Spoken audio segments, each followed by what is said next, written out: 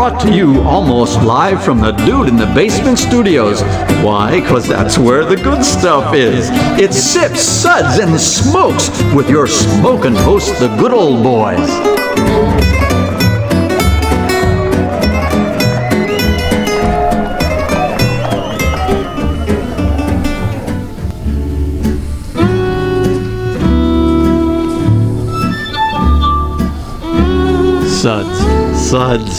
Suds. It's time for more Suds.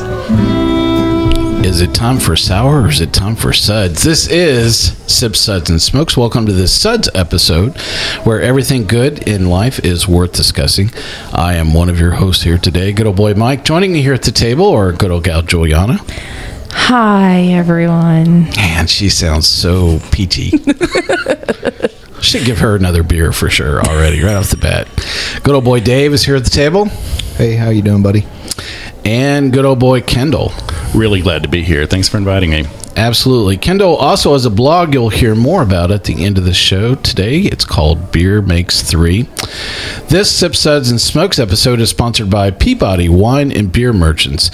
Taste it before you buy it and ship it at Peabody's. You can reach them at www.peabodyswineandbeer.com, where our Sud segments are all about beer, and more beer. Today's show is all about sour beer with lots of special guests. They're super special. But Dave, you're just special, not a special guest. Ouch. We starting already? All right. Absolutely. Bring it. Kendall gets the honor of going over our Suds ratings for today. So, Kendall, listen, this is your first time reading these, and we have a long-standing tradition that everybody blows it the first time, man. So,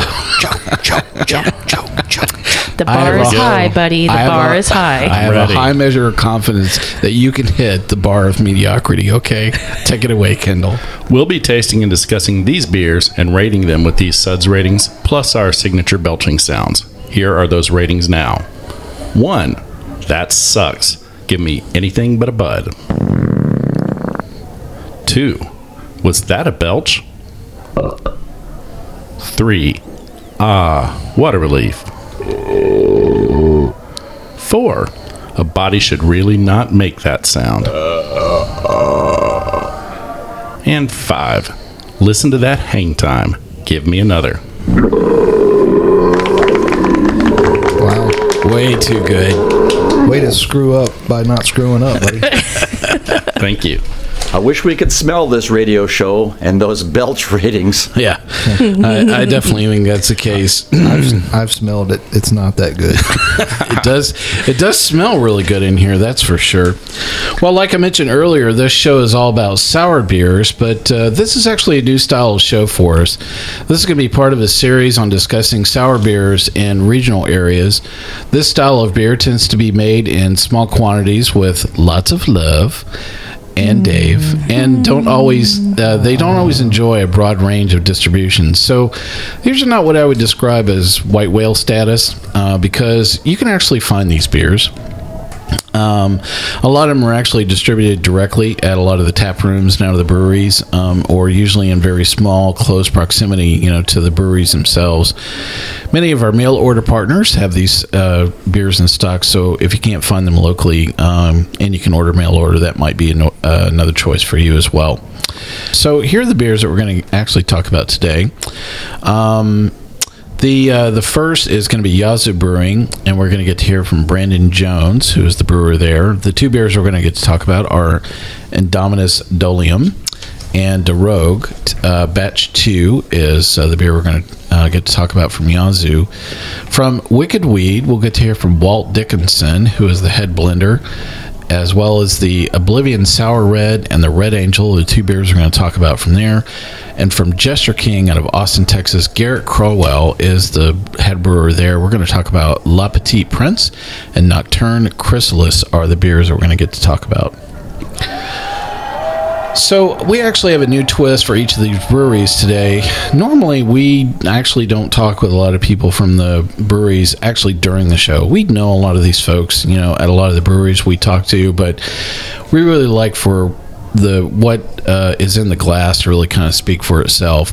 And so we're changing a bit of that model for these shows, in that I've invited the brewers to actually introduce their beers to us and talk a little bit about some of the background. So while we won't rate these mostly lame radio voices. Wow. That's rude. Well, getting them to come back. Yeah, I know. We'll see. But we will be tasting and rating their beers for sure. So their radio careers are definitely safe. They don't have to worry about that. Well, some really great stuff. We'll charge right into it. So up first is going to be Brandon Jones from Yazoo Brewing, and he'll be introducing the beers for us. Hey everybody, listening to Sips, Suds, and Smokes. This is Brandon Jones. I'm the funky brewer here at Yazoo Brewing Company, and I'm here to talk about two beers today from our Embrace the Funk line. The first one is our DeRouges, and the second one will be Indominus Dolium. The first beer that we're going to talk about is the DeRouges Ale, and that beer is the first beer that Linus and I brewed together back in 2012 from the ground up. We'd done a few little blends, some stuff with beer that was already made, work that was already produced, but this was the first beer that we brewed from the ground up. We actually went over to the old Marathon facility where Corsair is now, and we brewed that beer. I think that was the first time Linus had been back to do anything with that system since Yazoo had moved over to the Division Street location where they're located now. So this beer has a pretty deep history with me. I worked on this recipe. It was one of my first that I brewed at home. I've worked on that recipe since about 2005, 2006, I think, is when I got really interested in brewing a Flanders Red style.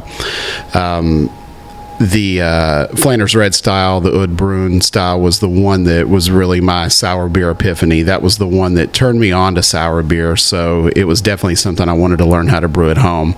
So I read a lot of books, tried to do as much research as I could on the different flavor profiles of all the different styles, where there was some of the darker ones like Duchess or the classic Flanders Rodenbach.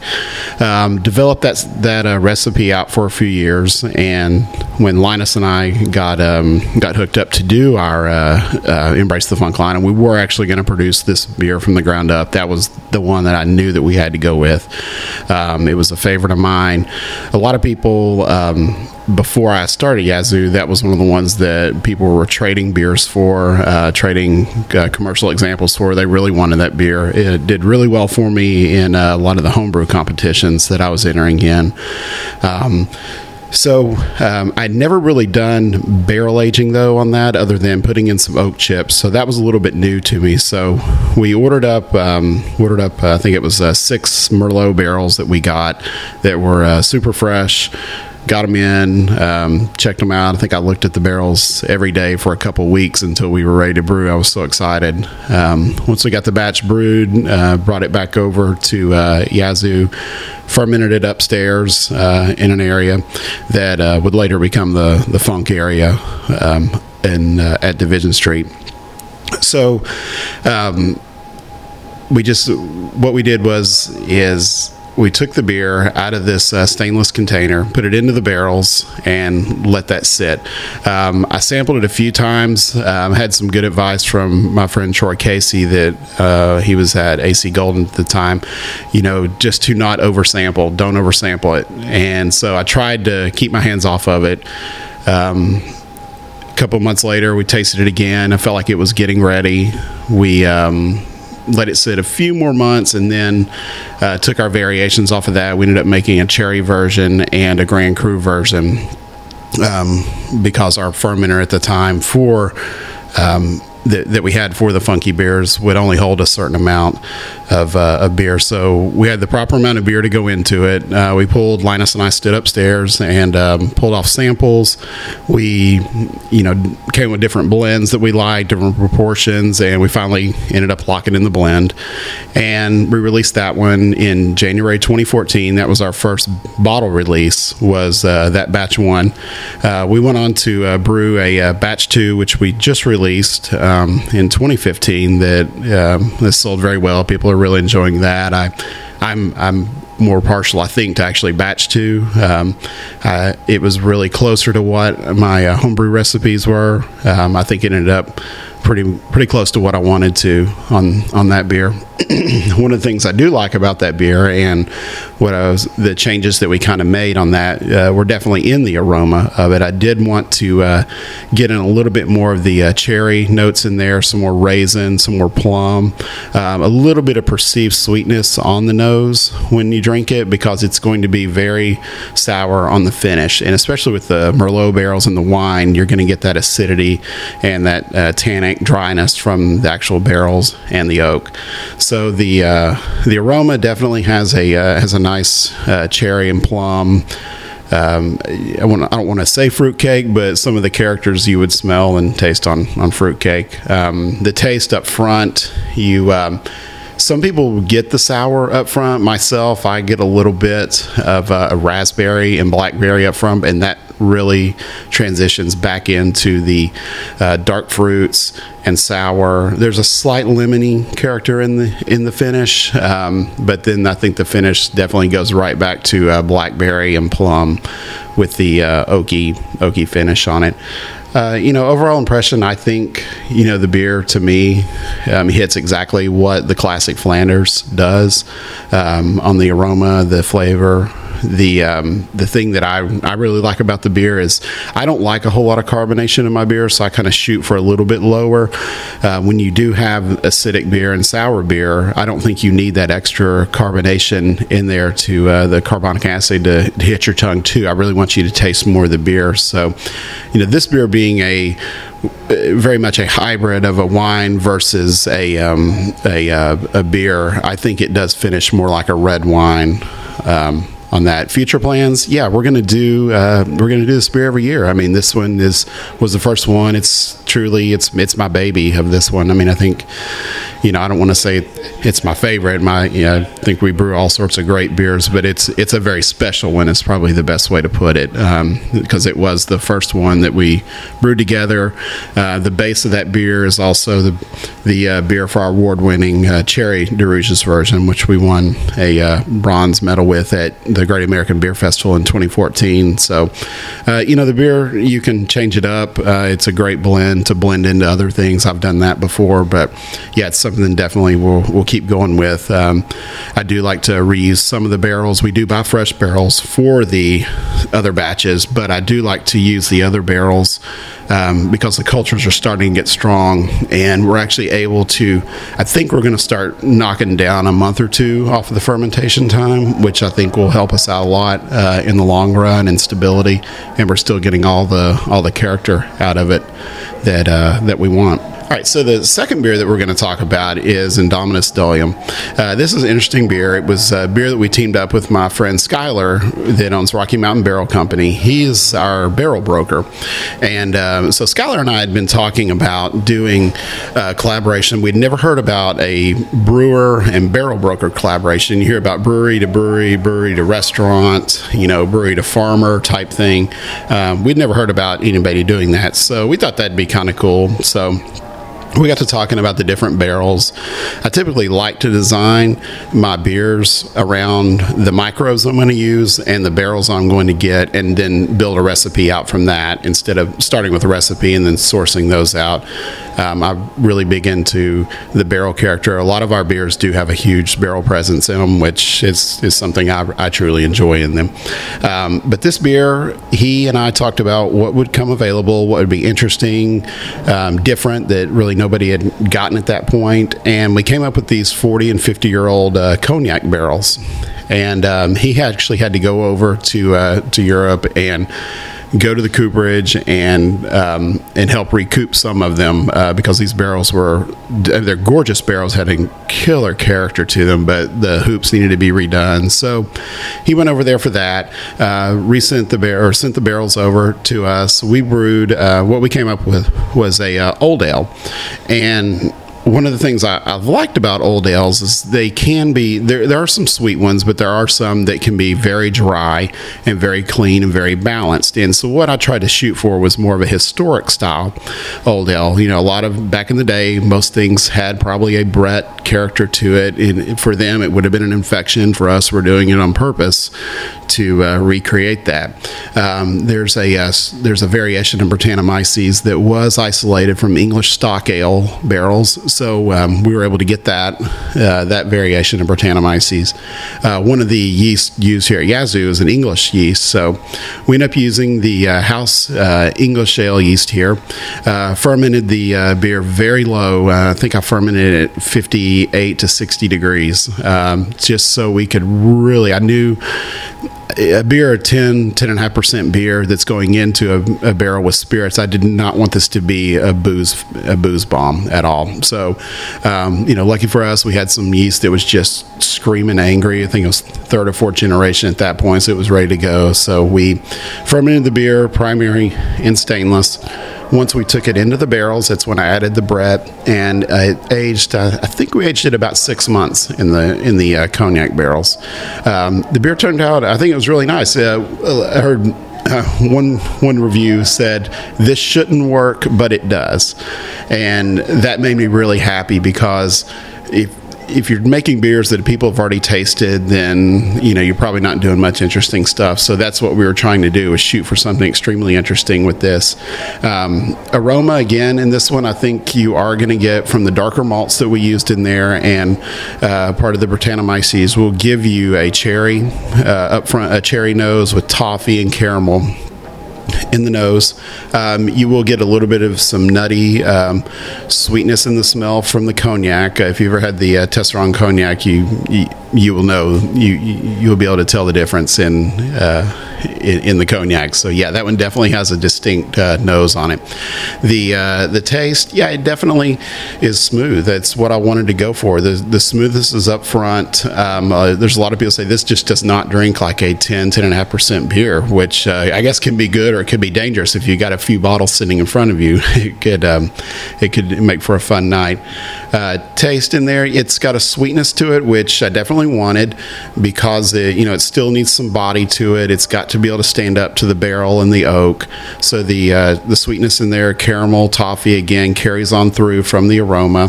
The cognac comes in. We've got two different blends of this. The one that we're sampling today is the blend 2, which was actually a blend of 2 barrels, which is the second release of this. The previous one was a blend of 4 different barrels. So this one, I think, has more cognac character to it. Overall impressions, I believe that this beer is a really good example of what an aged old ale would be. If the stock ales were pulled out of the cellars back 150 years ago, and they did develop that funky character to them, I do believe this is probably a pretty close historical representation of the beer, with the twist being the cognac in the beer. Future plans, we probably won't do this beer again. This was a special little one-off deal, just to do something fun to people that just decided to make some beer. We are reusing those barrels. I've got some beer in it that, as most people know, I'm really not ready to talk about what we've got going on yet until it's ready to release. But you can look for another cognac barrel aged beer pretty soon in the Embrace the Funk series. So, thank you very much for enjoying our beer, and thanks for listening. We've got a ton of stuff coming out this year in our Embrace the Funk series. There's a good amount of bottles that we've got ready that are aging right now. Shooting for some draft only around the Nashville and Knoxville, Memphis area that I think will be a lot of fun. As always, we're planning Funk Fests. We'll do that every year. It's typically the first weekend of May. And I appreciate you guys having me on. Thanks a lot. And now here's the Suds co-host to rate our beer. Hope they say some good stuff. Wow, that was a great clip from Brandon. We are very grateful that he's a really good friend of the show. Not just because we live in Nashville, but also because he started off as a home brewer, and as the majority of us are home brewers, we've got to know him really well over the years.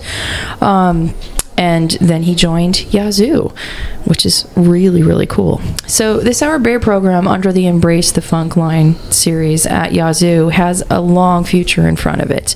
Yazoo is going to make that leap in capacity without any major compromise in quality. And, that's a big undertaking, and kudos to them for being able to find another place and dedicate a lot of equipment to the funk line. Brandon has become the Pied Piper of funk, collaborating with other breweries and barrel brokers and discussing techniques with the online Embrace the Funk forum. Also, he was recently at Savor in Washington, D.C., and I hear that the Embrace the Funk series did really well there. Yeah, these are beers that we have the pleasure of getting to enjoy, quite a bit. So we have 2 beers lined up to talk about that Brandon introduced. So first off is Indominus Dolium. This batch is from 12/13/14. Very cool date. Yeah, I know. Yeah. And also this is a collaboration, like Brandon said, with a barrel broker. And when does that happen? You know? So, me personally, I really, really dug this beer. And like he had said, it is not what a normal old ale in a barrel would be, but I think it just turned out awesome. It has, it's an old ale, so you're getting a lot of toffee and caramel notes, and super smooth though, and that's what really blew me away. And you get a bit of that cognac at the end. I gave this one a 4. Wow, 4. How about that? A body should really not make that sound. Dave, what do you think about Indominus Dolium? It was very good. I think it was very smooth. I think the barrel, the cognac in the barrel kind of gave it a very unique flavor, but I think overall the barrel aging really smoothed it out, and it drinks a lot smaller than it is, like 10.5% or something. It's over 10. Yeah, so that's a lot of beer, but it really doesn't taste like that. So I really enjoyed it. I gave it a 4. A 4 as well. A body should really not make that sound. Up next is good old boy Kendall with his discussion on Indominus Dolium. The one thing I really like about this beer is how it's changing. Brandon put some Brett in the bottle, and you can taste it. I bought a 6-pack when it first came out. When it was fresh, I was picking up some sweetness in the middle, along with some strawberry and other fruit flavors. 6 months later, as the bread is working, that's fading. It's getting some more of those classic barnyard flavors. I'm excited to see what it's going to be like in 6 more months or a year as I slowly work through that 6-pack. And I've enjoyed this, giving it a 4. Wow, how about that? A 4 as well. A body should really not make that sound. Well, my tasting notes are going to be rather brief today for the sake of time. I thought this was a very wine-forward beer. I described it as earthy and tart. My suds rating is also a 4 for Indominus Dolium as well. So 4 is all the way around. A really great beer.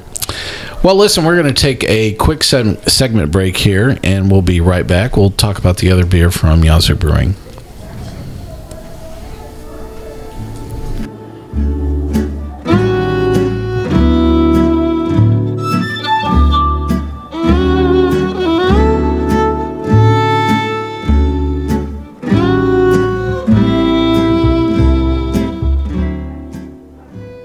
Hey, welcome back to Sips, Suds, and Smokes. Today on this Suds episode, we are having the Sours of the South, featuring beers from 3 different breweries, Yazoo Brewing, Wicked Weed, as well as Jester King, are the 3 breweries that we're talking about today. And you're getting to hear from each of the brewers themselves. We're talking about the other beer from Yazoo Brewing. The next beer we're going to talk about is Drogue. This is batch 2. Juliana, what were you taking notes on this beer? It's a beautiful Flanders red. Point taken. Nice light carbonation. It's not overly sour.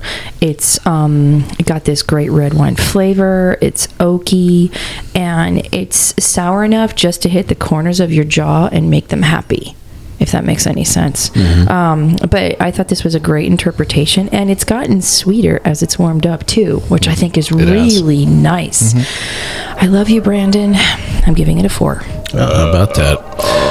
A body should really not make that sound. Good old boy Dave, what do you think about Drogue Batch 2 from Yazoo Brewing?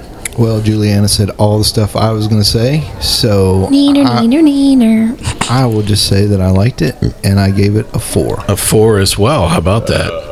A body should really not make that sound. Well, good old boy Kendall, you have something a bit more enlightening to say about Drogue Batch 2 from Yazoo Brewing. Won't take much. Everything David said, but I think that's as brief as Davis ever has been.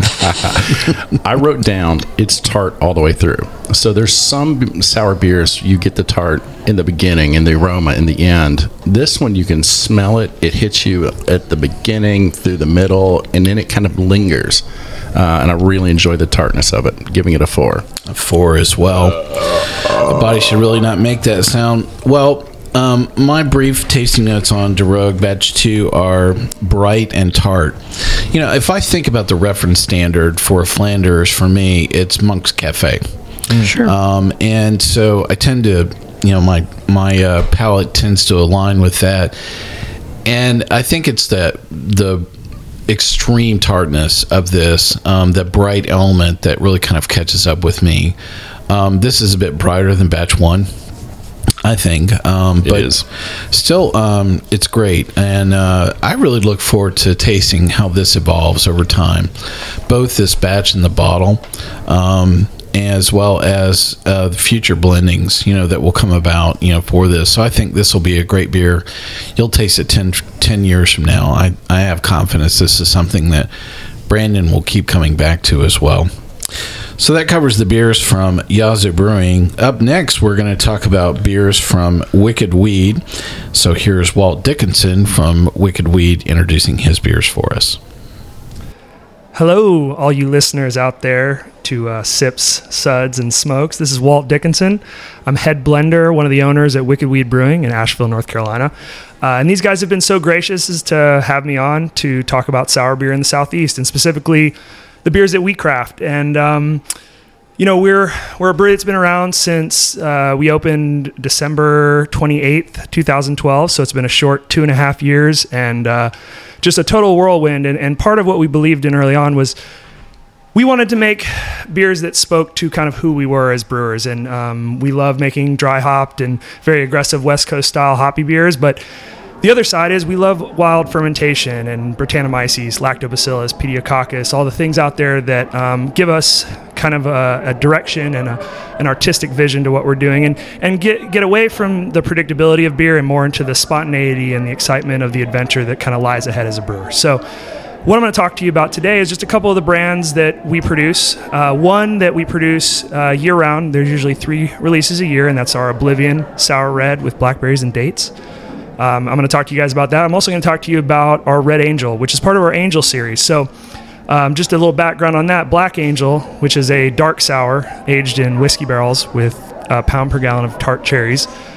It was the first sour beer that really spoke to kind of the creative vision that we had for what we were doing. I mean, we made a blonde sour, but then we made that beer, and it kind of said, this is what American craft beer is about. It's about taking things, spinning them on their head, and then using the skill sets we built as brewers to kind of bring it back into balance. And that beer really meant something to who we'd become as a brewery.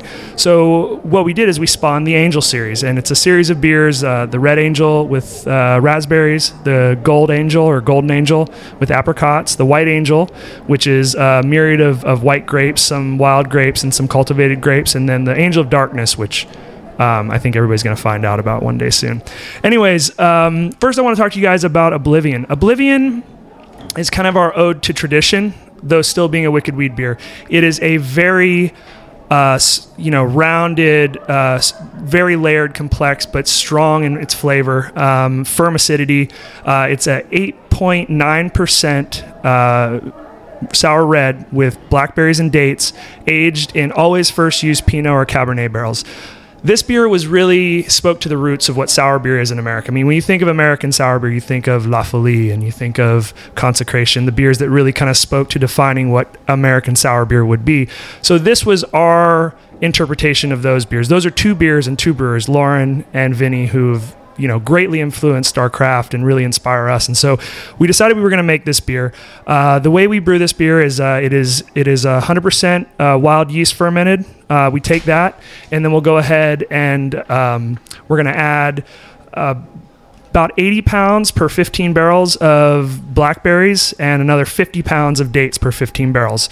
This is, again, the fruit character is layered in the background. So when you get this beer, first of all, you're going to get a really great kind of overall lemony, a brightness to the acidity that's coming off in the nose. Lots of leather. We believe deeply in the presence of Brettanomyces in these beers.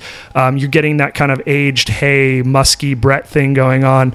That kind of layers into the fruit character. And you definitely notice the blackberries bright in the nose. As you smell it, it kind of it brings the rest of the beer up and gives you kind of a complexity. But behind that are all those aged sugars, the melanoid malts, the crystal malts that kind of layer in with that date character. In the flavor, very firm acidity, roundness to it, extremely dry, a little bit of tannin. You get that grape character in the background from the wine that was residual in the barrel. But this is really a beer that's about being very assertively sour but dry, a touch of acetic character to kind of round it out, a little bit of that hint of vinegar that's always important in this style, but just a hint that adds to kind of the lusciousness and the juiciness of the actual beer. It's a really special beer, one of the ones that kind of sticks out in our profile and something that we believe is just part of what you should have in your program if you're going to make sour beer. Now, the second beer I want to talk about is Red Angel, and that's the one I'm drinking right now. This beer is kind of, it's been the culmination of a lot of what we've learned over the last, 2.5 years in our barrel program. So we're really excited to see where we go in the future. But right now, we've kind of built all these tools, right? And those tools allow us to make different things. And what we did is we wanted to take a beer and really pay a little bit of homage to the lambic style, the framboise or the Kriek, and this very fruit-forward beer, but at the same time, uniquely American. So we took a beer, 100% Brett, fermented it, go into puncheons. So these are larger oak barrels. They're 500-liter, large vats. Those age in that for somewhere in the 8 to 10 month range. At that point, the entire time it sat in those large puncheons, it's been sitting on 1.5 pounds per gallon of raspberries. Once it's finished aging on those raspberries and we have the acidity we want and the Brett's kind of come out and we've got the complexity, it's a well-developed beer, we go ahead and we pull it out of that, and then we run those same barrels, we blend them back into stainless steel. And once we go into the stainless steel, we add another 1.5 pounds of raspberries per gallon.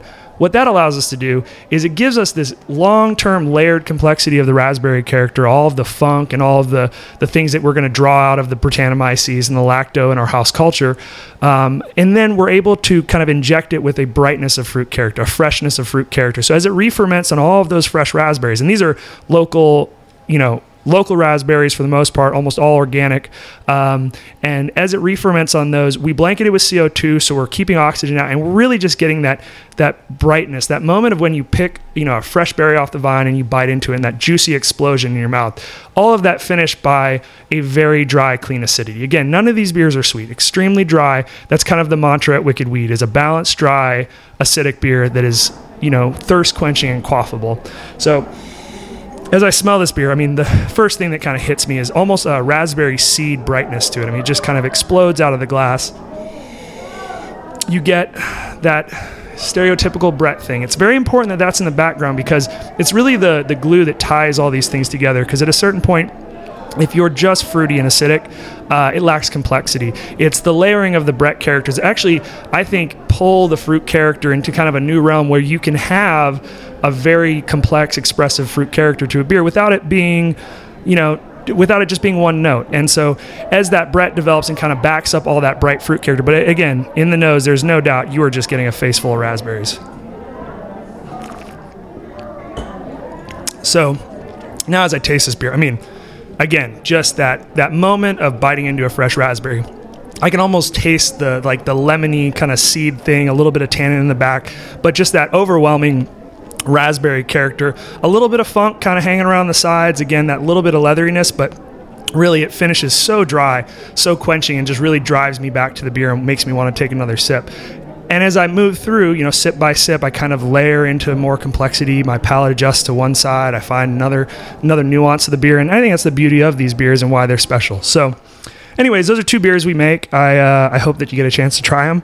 We're only in North Carolina right now, but we are filling a lot of barrels. We've got about 800 barrels that are filled in the program right now, plus a fooder. And we look forward to filling many more. And so please come visit us in Asheville. And if you can't get our sour beer, please try somebody else's, because sour beer is a really beautiful craft that is, evolving in the U.S., and we're excited to be a part of it.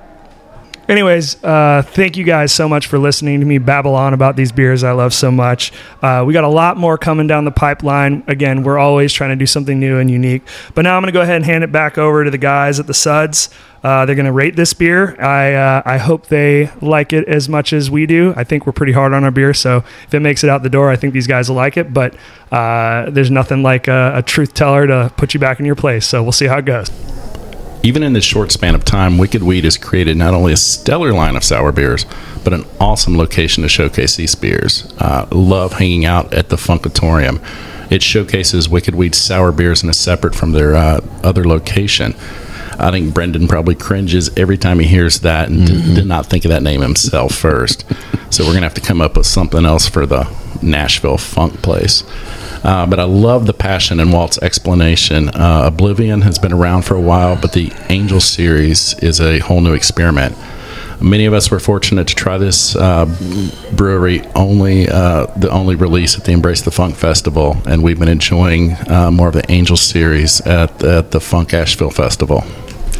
So let's check out Oblivion first. So Oblivion was the sour red. Juliana, what did you think about Oblivion here? Yum. Again, like a good standard Flanders red, it is tart and it's winey, and it's got great acidity to it as well. What do you mean it's whiny? Just like you. No. This is a good solid 4. Wow, how about that? Another 4. A body should really not make that sound. Dave, what'd you think about Oblivion from Wicked Weed? So this one is the one with the blackberries and the dates, I think. Yeah. Oh, I did a little Reverend Mark. Sorry. Exactly. The thing about this beer that stands out most to me, especially when it was colder, was the date.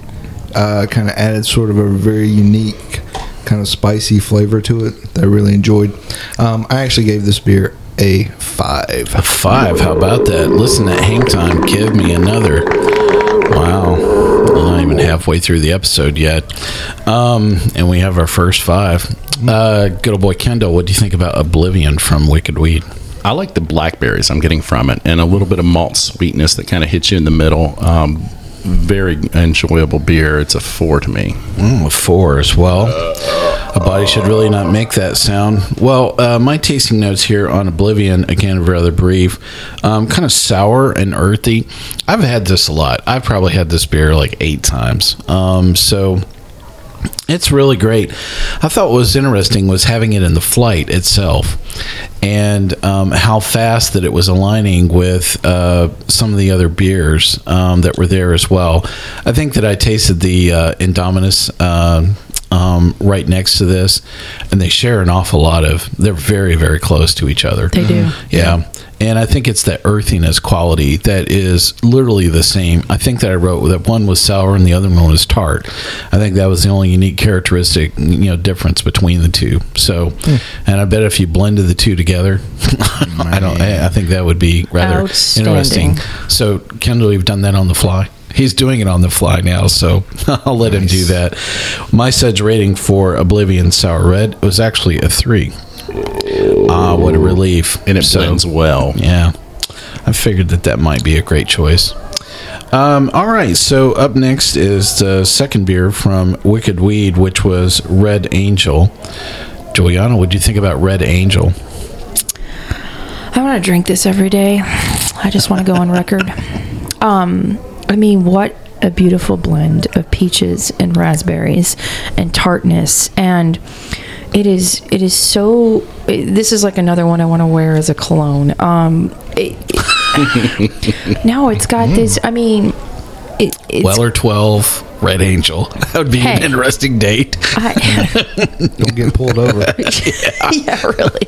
No, ma'am, I smell alcohol in your breath. I have no alcohol in my breath. It's actually on my neck and my shoulder. behind each ear. It's just so, and I also need to make a jam out of this. I really do. But Start a whole line. yeah, really sour jams. I'm giving this a 5. Wow, a 5 for the Red Angel. Listen to that hang time. Give me another. Dave, what do you think about Red Angel from Wicked Weed? Well, I think in the intro he said something along the lines of "face full of raspberries." Yeah, that's what it is. Especially when it was a little bit colder when we first tasted it. It was a full frontal raspberry assault, and it was awesome. I know you really enjoy raspberry beers, Mike. But I really love the flavor of raspberries, and I think that with that tartness and the tart and sweet mix of the raspberry, which is so cool, blended well with the red wine barrels, and just made this beer outstanding and very complex. I also gave it a 5. Wow, a 5 as well. Listen to hang time. Give me another. Good boy Kendall, what do you think about Red Angel from Wicked Weed? I think this is one of my favorite ones of the flight, and it goes back to my childhood. I used to love, there was a raspberry lemon Kool-Aid, and this takes me back to those memories of being a kid, and there's so many great citrusy raspberry flavors in this that it's like the Kool-Aid for grown-ups, and I'm giving it a 5. Wow, a 5 as well. Thought for a second you were going to say you used to drink sour beers when you were a kid. At that point, I would want to know his hometown. Yeah, it's a whole nother show. When I was growing up, we had to have Dad made us drink a sour beer every day. Well, I think it's the first time I've heard anybody use the word Kool-Aid, rating a beer, and at the same time giving it a 5. So I applaud the real stretch of the tasting notes there for sure. Childhood nostalgia. Yeah, I love that. I'm just waiting for the Kool-Aid guy to come through the wall at any time. Yeah. So my tasting notes on Red Angel, again, very brief. Hello, raspberry. So Dave is right. I am not a raspberry beer fan. For any of you that listen to any of the Valentine's Day shows we've done, especially the one that was all raspberries, I definitely had to grin and bear my way through that. But I will say that I thought that this got better as it warmed up. Yeah. For me, the raspberries kind of became a bit more tame. Mm-hmm.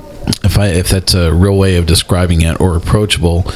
The heavy, tartness element just kind of softened a bit, maybe as it warmed up. So keeping in mind, I'm not a raspberry fan lover. I still gave this a 3, a solid 3, by the way.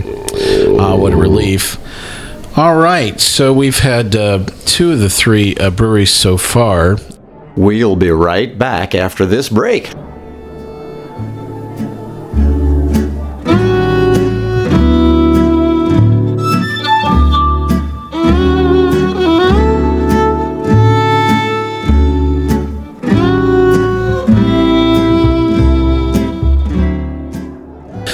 Thanks for coming back to Sips, Suds, and Smokes. Today is a Suds episode. We're talking about Sours of the South with beers from Yazoo Brewing, Wicked Weed Brewing, and Jester King. Up next, we're going to talk about beers from Jester King. So here is Garrett Crowell from Jester King to introduce his beers for us.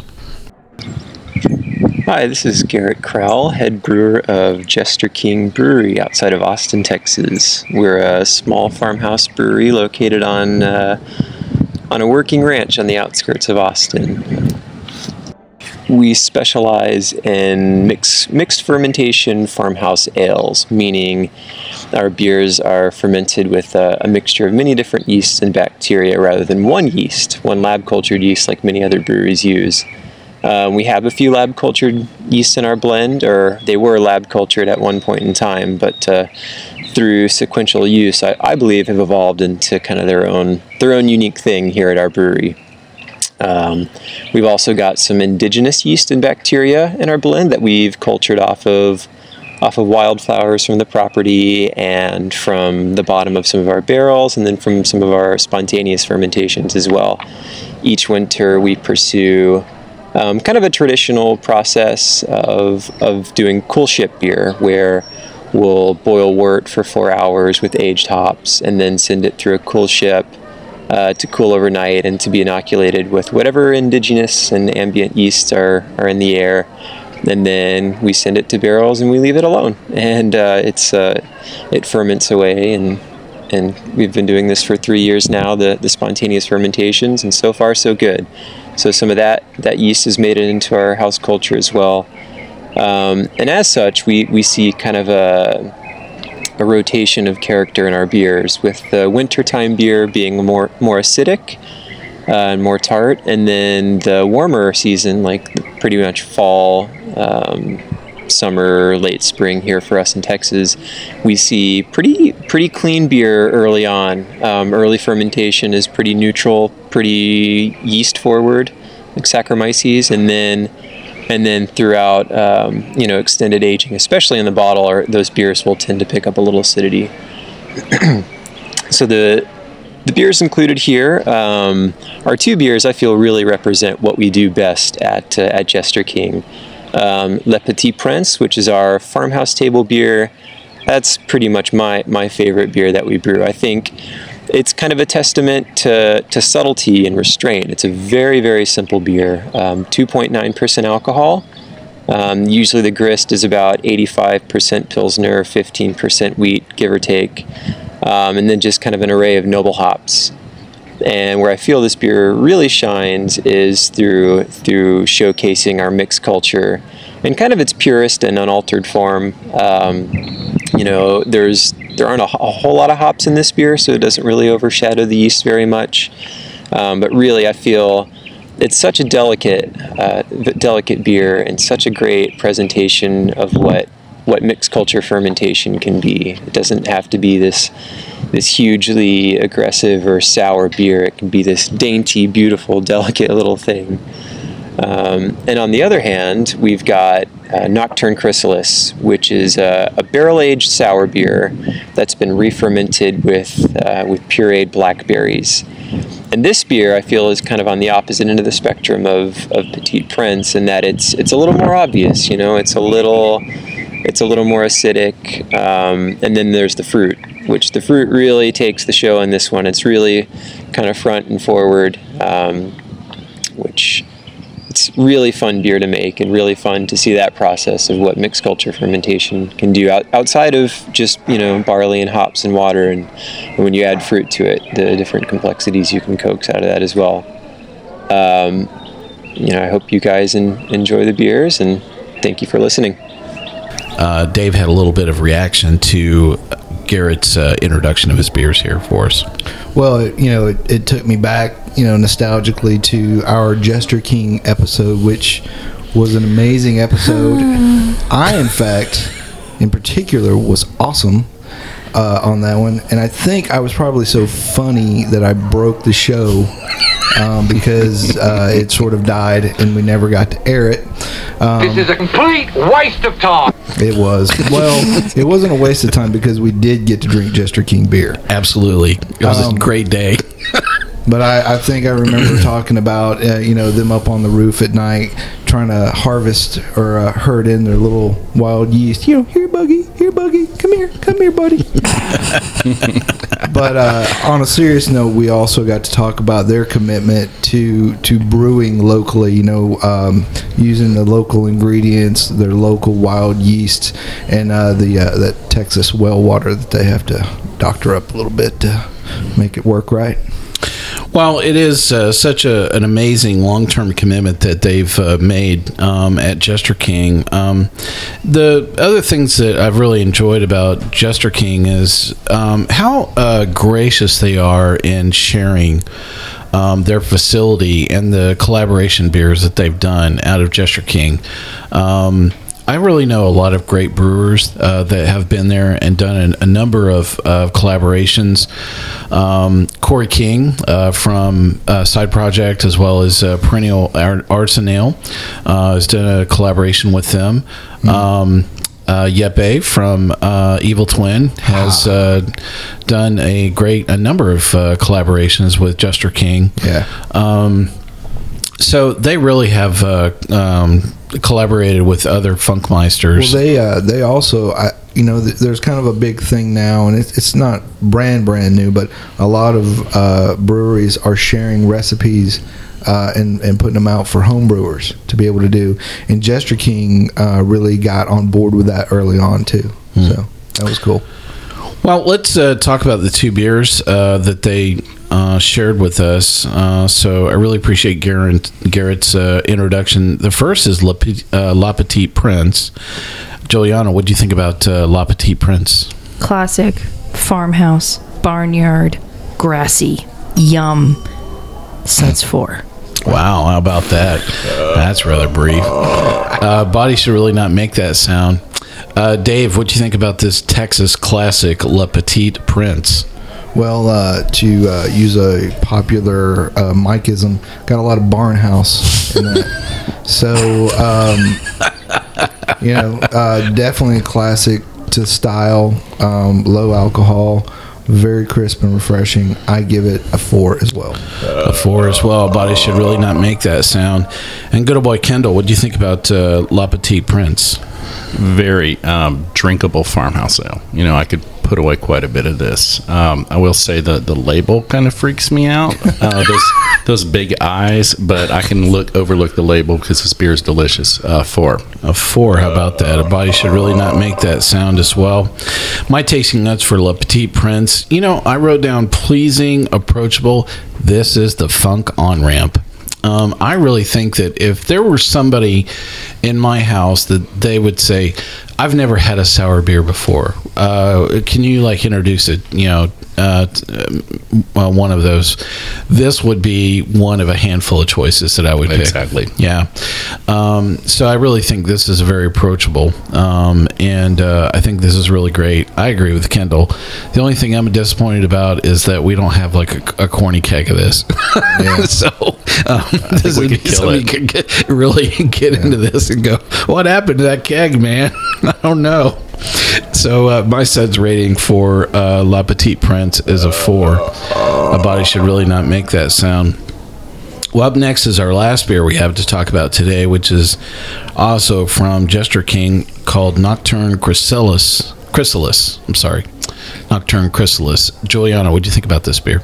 And just a note, the Nocturne Chrysalis is a blackberry from Oglesby, Texas, which they've utilized in this beer. And what a beautiful beer it is. The nose is so sweet. It's like blackberry jam.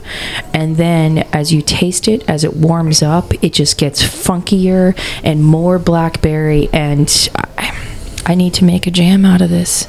I love it. This is a good 4. A good 4. A body should really not make that sound. Dave, what do you think about Nocturne Chrysalis from Jester King? So this was, we had a lot of great beers in this flight. This was, to me, my favorite by far. I think this is probably one of the best beers I've ever had. Thank you for getting it. And Garrett, if you're listening, please email me some instructions on how I can make it, or just send me a couple bottles or cases. Definitely. Yeah. No, but it's from the aroma through the mouthfeel, and the blackberry is just amazing how much that flavor comes out, and it's not overwhelming. It's everything is so well balanced in it. That's the best part. This beer is amazing. If there was a suds rating of 12, I would give it that. It'd probably sound like a cowbell, but I will give it a 5. Sorry. Glad we got the cowbell in there somehow today. Had to be done. Listen to that hang time. Give me another. Good old boy Kendall, what do you think about Nocturne Chrysalis from Jester King? This was one of my favorites today, and I know I said the Red Angel was my favorite, so this is my other favorite. But the blackberries are just so big and in your face, and just everything about the beer just screams delicious blackberries. It's almost like a pie, and I really enjoyed it. It's a 5. How about that? Listen, at hang time, give me another. Well, my own tasting notes for Nocturne Chrysalis, I wrote down complex, plum, and raspberry. So blackberry is the proper berry. Thank you very much, Kendall, for getting me on the right berry. As I went back and tasted it, so I was sharing before we hopped here on the mics that I recently spent some time with Spike from Terrapin, and I tasted the blackberry cobbler that they make out of Terrapin. Great beer, by the way. Maybe we'll have it on the show. Maybe we'll have Spike on the show someday. Yeah, I thought this was a nice kissing cousin to the blackberry cobbler. I am with both Dave and Kendall. This was my favorite beer out of the flight. Amazing. Usually, I don't find a lot of complexity or layers, of flavor in a lot of sour beers. This, it was like, 20 layers of flavor. It just kept on going and going and going. And I think the only thing I was disappointed was finding the bottom of my glass. That's about the only thing I didn't like about this. I like the bottom of my glass. Yeah, I agree. Listen, Garrett, send us more beer out of this batch. We'll definitely talk about it all day long because my Suds rating for this is a 5 as well. Listen to Hang Time, give me another. Well, some really great discussion that we've had all around on all of these sour beers. I hope that you enjoyed the introduction by the brewers of their beers today, as well as our discussion about their beers and their ratings. So hopefully this was a lot of fun. I'm sure we'll have a lot of fun as we talk about sour beers from some other regions as well. Well, let's wrap up our episode for today. Well, thanks to all our listeners here at Sips, Suds, and Smokes. You can catch all of our episodes online on iTunes, SoundCloud, TuneIn, Stitcher, YouTube, Uncle John's Basement, and Spreaker, our native media host. Our terrestrial radio stations are questioning every time that Dave shows up with a giant bushel of blackberries and goes, "Hey, didn't we file a restraining order?" They still choose to put us on the air anyway. Wow, that's not cool. Everybody likes blackberries. I agree. Well, if you'd like to hear this show on your favorite radio station, listen, send them a note. Copy us as well. You can reach us online anytime. Our email address is info@sipsudsandsmokes.com. Our daily tasting notes flow out on Twitter every single day @SipSudSmoke, and our Facebook page is always buzzing with lots of news. And look forward to our Periscope shows on Twitter. Yeah, that's right. You might catch a bunch of us with a flight of some great products in front of us going, I wonder what we're going to talk about on the show next. Listen, do us a favor and take the time to rate this episode if you're listening to us online. That's a great big help to us, and we get to see your feedback as well. This Sip, Suds, and Smokes episode is sponsored by Peabody Wine and Beer Merchants.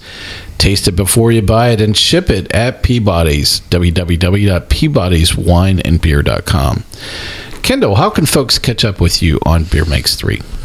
Well, Beer Makes 3 is a blog that my wife and I started about 3 years ago with the goal of educating and evangelizing people on the good news of good beer. So, I've never heard the word evangelize and beer thrown together. Not in that context, anyways. It is good news, people. I agree. Hallelujah. So look us up. Beer Makes 3, that's the word 3, THREE, and beermakes3.com, or on Twitter at Beer Makes 3. Thank you for spelling that out for Dave. I already forgot it. I can't even count to 3. Yeah, you should have been on the Japanese show. Yeah. Nichi da wa. Anyway. Well, Kendall, thank you for joining us on this episode of Sip, Suds, and Smokes. I had a fun time. Drink good beer, everyone. Good old boy.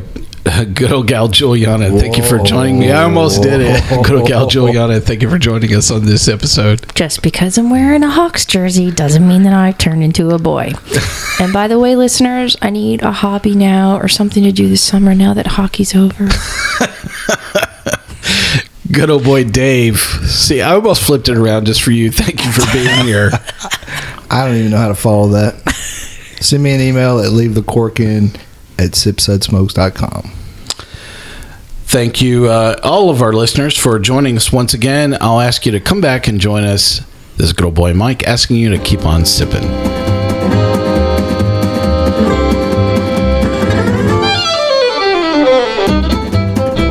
This has been a One Tan Hand production of Sips, Suds, and Smokes, a program devoted to the appreciation of some of the finer slices of life. From the Dude in the Basement Studios, your hosts, the Good Old Boys, will see y'all next time.